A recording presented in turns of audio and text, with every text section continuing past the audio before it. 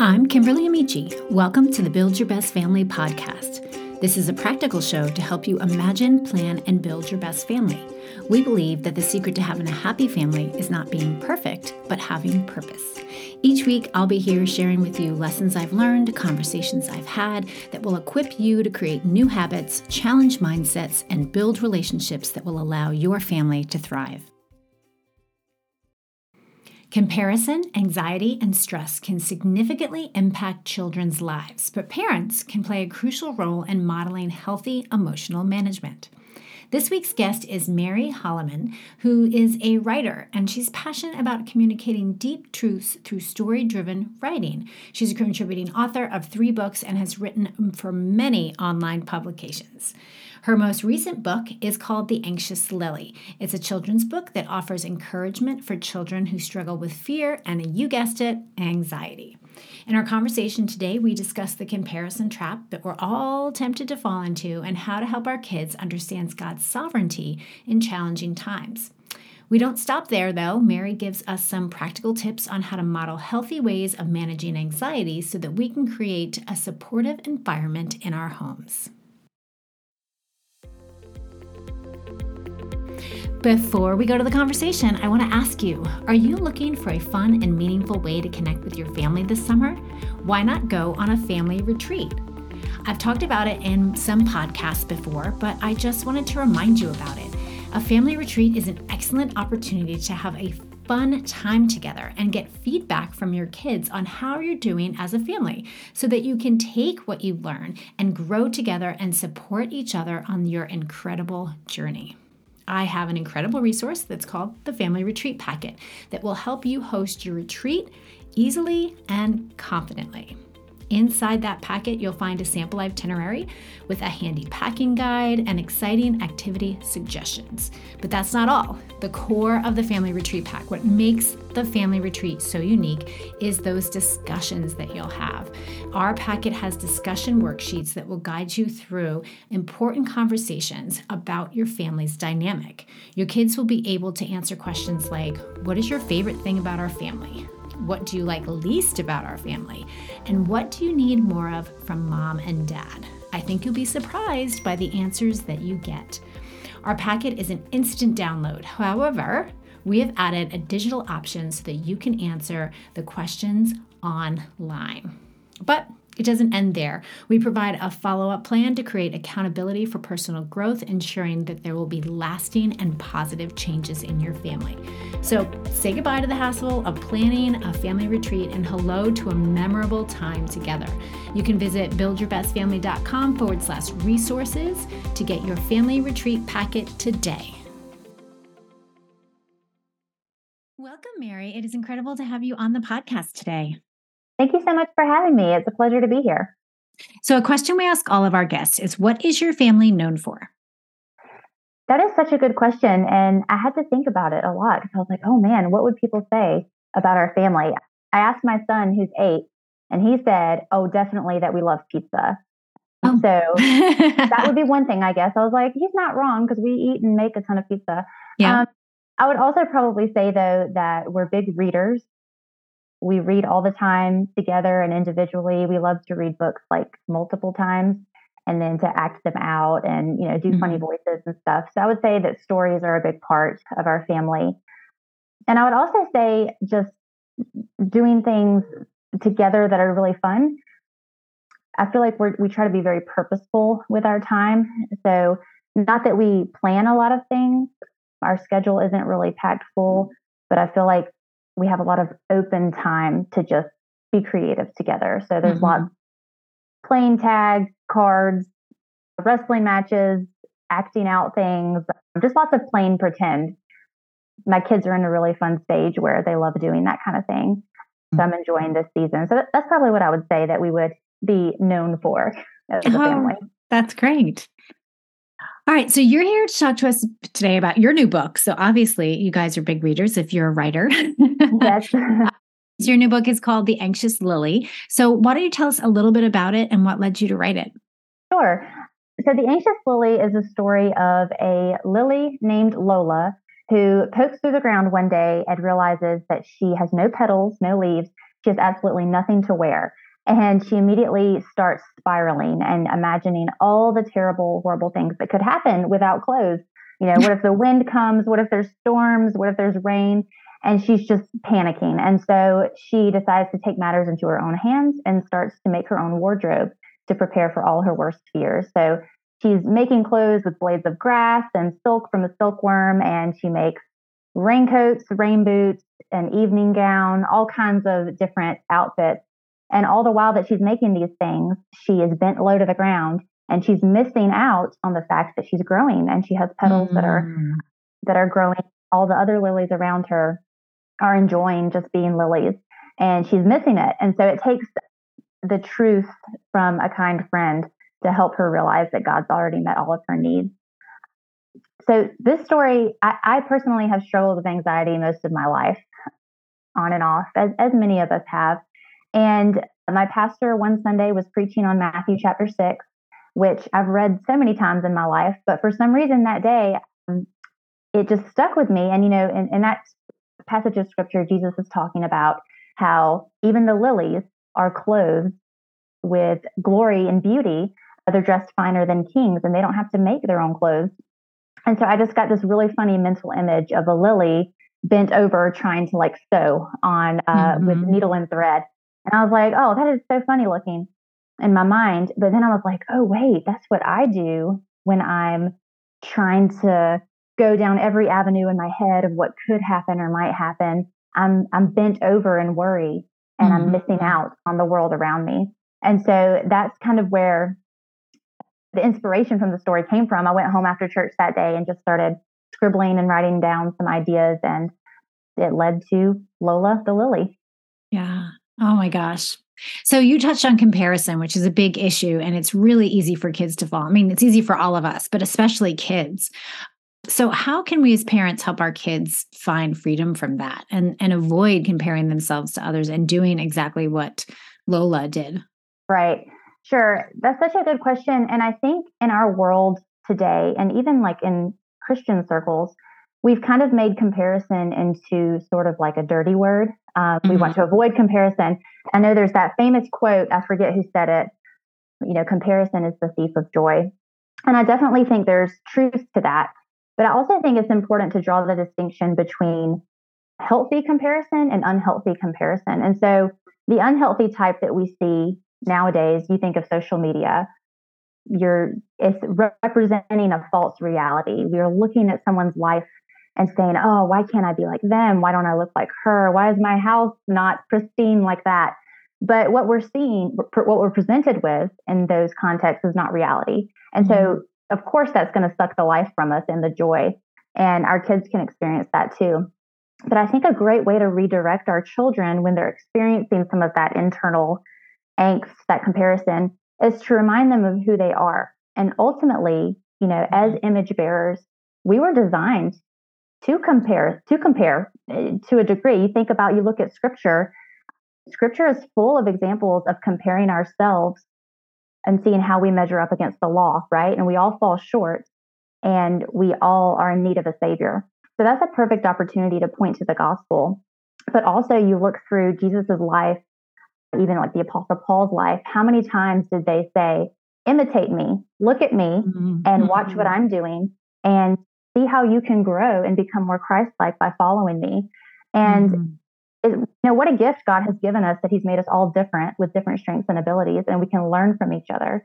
And so I think practically what that can look like with children, for example, if you have a son who's playing sports, he's playing on a baseball team or something, and he's like, oh, John on my team is so good. He's so much better than me. Like, he can throw better, he can hit better. Oh, why does he have to be so much better? Well, instead of, glossing over an observation that they made, we can ask the question, okay, is that observation true?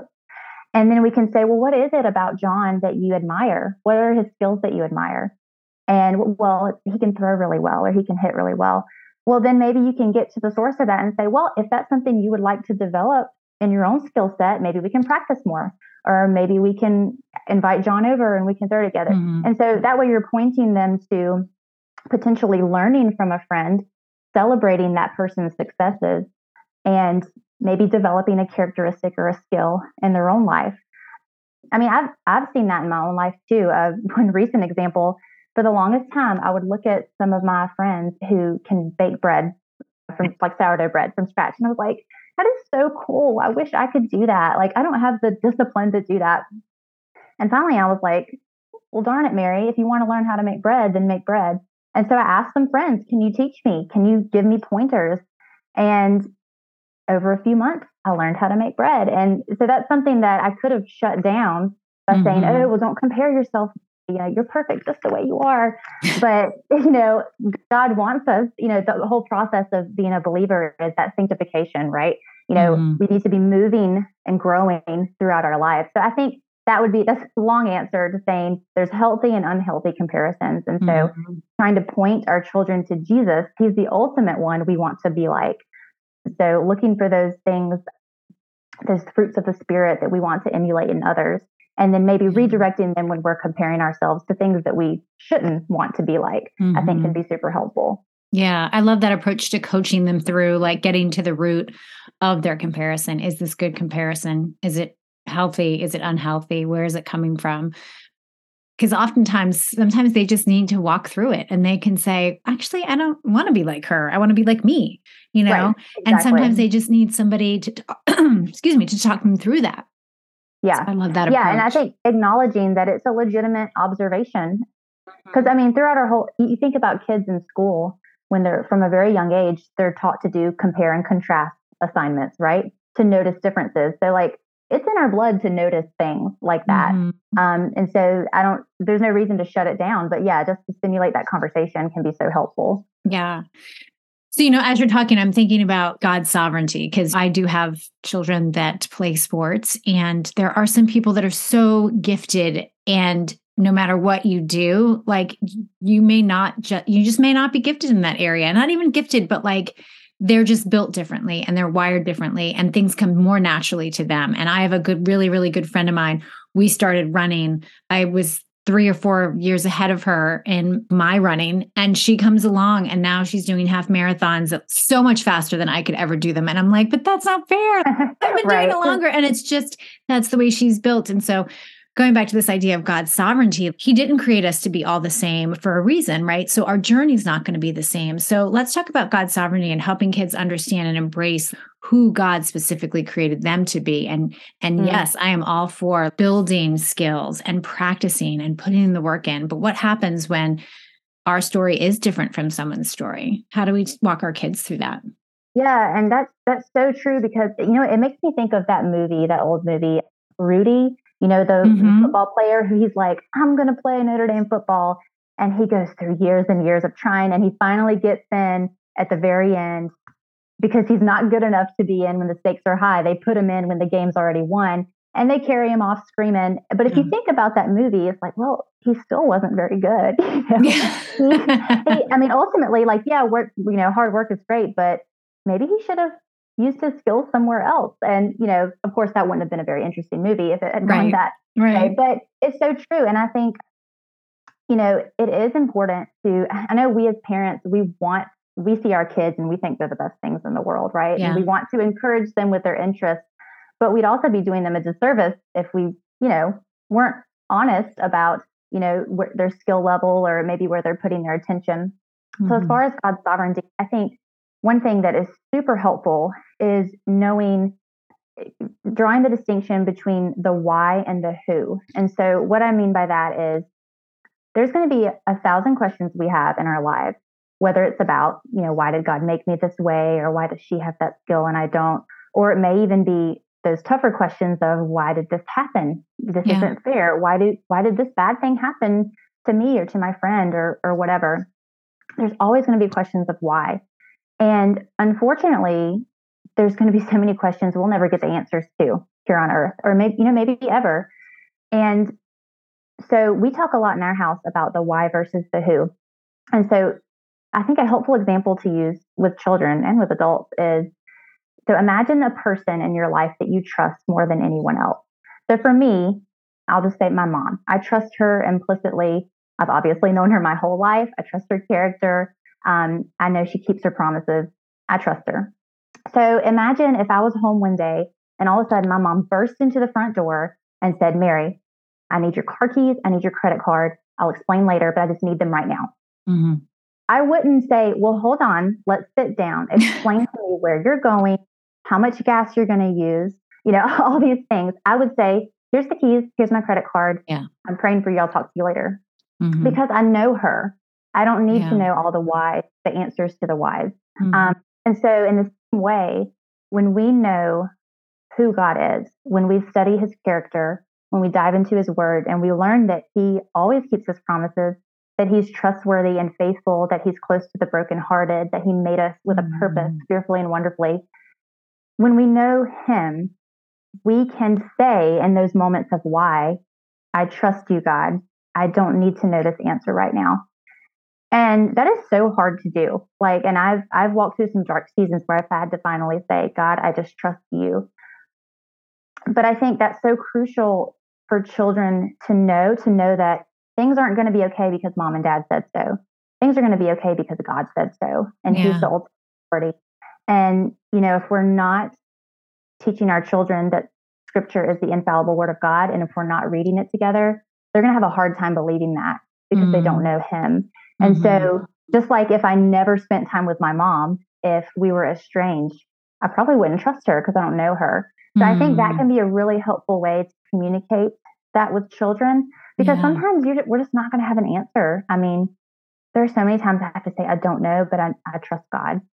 And I think that is a place of rest. When we finally get there, it can be a place where our souls can rest in that peace. Mm-hmm. Yeah, for sure. Contentment. That's what I'm hearing you say, understanding God, his character, and then having contentment in that. And that really is a mindset. Can you talk to us more about cultivating that? Is it just reminding ourselves that God is good, or is there more to it? Sure. Yeah, it's so easy to say that, right? God is good. God is good. But what does that look like practically? So my children are ages 8, 6, and 2. So they're still pretty young. And so this might look a little different for each stage. But I know for this season of life that we're in, one thing that we really try to put an emphasis on is thankfulness and gratitude. Because in Philippians 4, when Paul is talking about anxiety, he says, don't be about anything, but in everything by prayer and supplication with thanksgiving, present your request to God. And again, we see how gratitude has a direct line to contentment and helping to battle anxiety and fear. And so, I mean, on a practical note, that can look like, honestly, having a chalkboard or a place on the wall where you write down every day the things you're thankful for, the good things in your life. It can be a journal. I know that we talk a lot about James chapter 1, where it says every good and perfect gift comes from the Father. And so, I mean, I think it's creating this mindset that you cannot separate anything good in your life from God. So when you're outside and you're playing on the swing set, God gave us this gorgeous day. God didn't have to make swinging fun, but he did. What a gift. What a good God. Just taking everything you do and pointing it back to God, because that's where it came from. I think that can be so, so helpful. And, scripture, I know I keep mentioning scripture, but I truly, truly believe that it's our lifeline and it's the one source we can point our children to. So I think that looks like memorizing scripture together, whether it's a scripture card or putting it on their bathroom mirror, and just making it something that you talk about. I know in Deuteronomy, it says to talk about these things with your children when you're sitting down, when you're standing up, when you're walking on the road. And it seems a little but where's the self-help tip in there? What else? But I think that's been transformative for our family's life, honestly, because you see again and again in scripture where it talks about taking your thoughts captive and how one thought can lead to another thought and another thought. And so if we can train our children to take thoughts captive and to redirect our thoughts to Jesus, that can really stop the spiraling of discontentment or anxiety or anger. And gosh, I'm an adult, I'm in my 30s, and I'm still learning how to do that. So I think it's, having that patience and knowing that it's not a one and done thing with our children. It's giving them the tools to respond to these feelings and emotions that will come up so that they can handle it, when they're on their own someday. Yeah. Let's circle back to anxiety. I know that it can impact so many areas of our life. How can parents model healthy ways of handling anxiety? I know because, I want to give my children these quick fixes and these answers, but I oftentimes struggle too. So what are some of the things that parents can do? And then how do we create a supportive system, a supportive environment for our children to then process with their anxiety? Yeah. It's so funny. I think we as mothers want those quick fixes. We want to be able to check it off our list and say, all right, my child is now fully equipped to deal with fear and anxiety or whatever. But the neat thing is that God has designed our brains in such a way that we can look at the science and kind of like work with our brains to help fight against anxiety. So, for example, you talked about modeling it. One thing we talk a lot about in our house is like what's happening in your brain when you feel anxiety or fear. And so basically the place in your brain, the front part, I'm going to do layman's terms because I'm not good with all the specific scientific names, but the front part of your brain is where you make rational decisions. It's where you can think clearly and logically about something. But when you feel that twinge of anxiety, blood starts to move from the front of your brain to like the center of your brain, in the center where you process fear. And so that's what we refer to as like the fight or flight. And so what happens is quite literally, your child and adults are less able to think clearly when anxious because blood is moving away. And so, okay, well, practically, how do we move the blood back to the front of our brains? Because God's so creative, He made it that way. So, okay, we know that. And so, one thing we do a lot in our house, both me and my husband and the kids together, is deep breathing. And so that can be hard to teach to young kids. But what we do is we say, okay, imagine your favorite food, which, as I mentioned, is pizza. And so we have that big pizza in front of us, and we're going to smell it as deeply as we can because we can't wait to eat it. We take a big, deep breath, and we blow it out, and we smell it 3 times. We're just imagining it.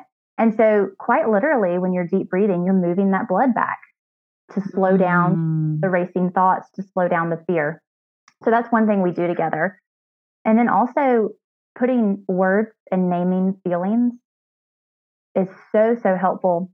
I know for like younger kids, you can even you can go online and print like feelings charts or maybe like facial expressions to go with feelings to help children identify what they're going through. To use the word anxious and to define it. Use the word fear and define it. I know when I was a kid, I remember feeling like I was in knots all the time, but I didn't know what to call that. And I didn't know how to like express it. And I think one nice thing about, our world today is that we're becoming more aware of the importance of mental health and acknowledging, our needs in that regard. So I think that there's so many resources, just free resources online to help us name those things, whether it's a visual chart or just a conversation at the end of the day where we say, I feel fill in the blank because fill in the blank. When our kids see our parents doing that, saying how they feel and not being embarrassed about those feelings, it can really model what they internally need. That freedom, feeling safe enough to express what they're nervous about can be so helpful. Yeah, I like that. And I've seen a difference with my kids if I'm struggling with something, if I just take a moment to say, I am feeling like X, Y, and Z, and I really need this right now, as opposed to them feeling like they don't know what's going on with mom. They have to tiptoe around me. Like, hopefully she'll get over it and put food on the table. Right. And another interesting thing that I think that I've learned lately and over the years is even us as adults, we have such a limited emotional vocabulary. And we tend to use the same couple words over and over again when really there's so much more to our range of emotions. And I recently read Brene Brown's Atlas of the Heart.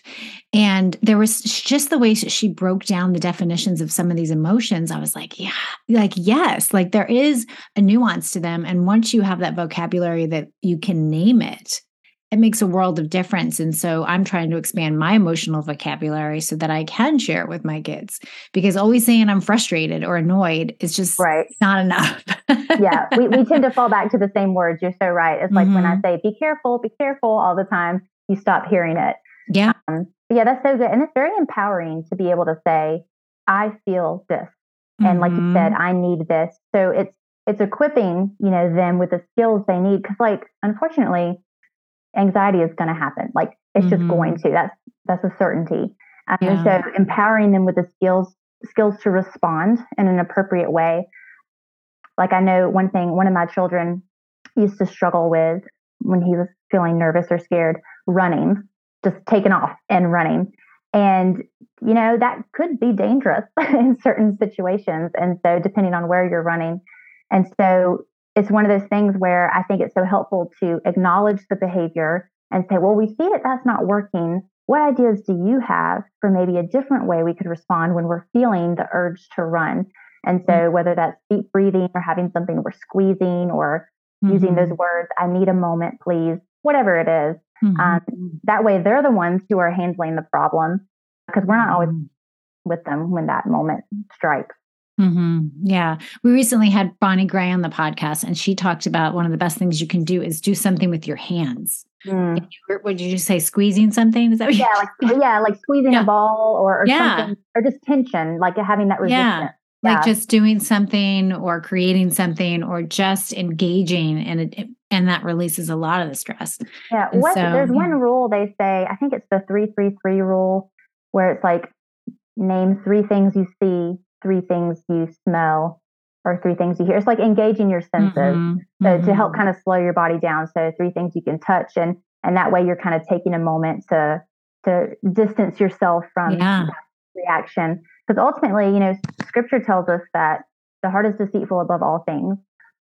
And so, a lot of times when the Bible's talking about the heart, it's talking about feelings and emotions.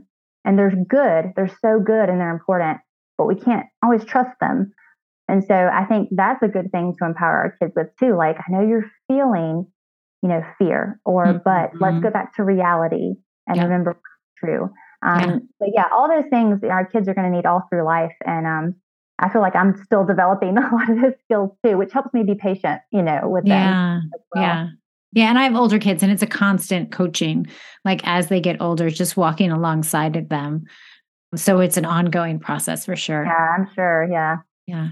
So as we wrap up, do you have a personal experience that you can share with us that really illustrates the power of faith and prayer, contentment, and challenging circumstances?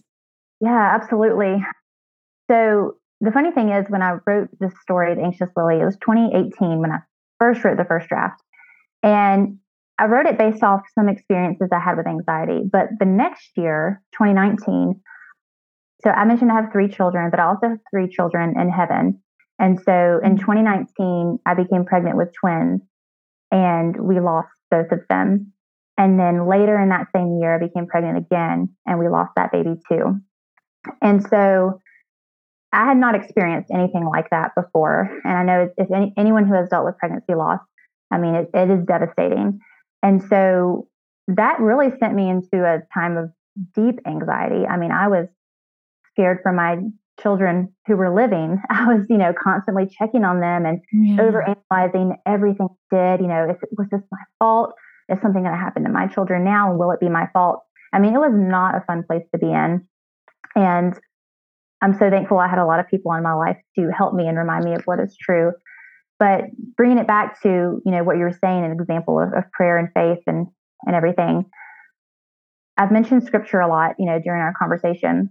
I can honestly say that if it weren't for the word of God, I would still be in that dark place. I would not have been able to come through on the other side. And I actually read that manuscript of The Anxious Lily a ton during that time too, because I realized I was like, I had so many feelings. I need to know what is true. Like I needed to be grounded. And so it looks, if I go back and look in the margins of my Bible, I have so many notes written of the feelings I was feeling during that time of missing my babies and wondering why, that question of why. And my husband was great about saying, you need to remember who God is.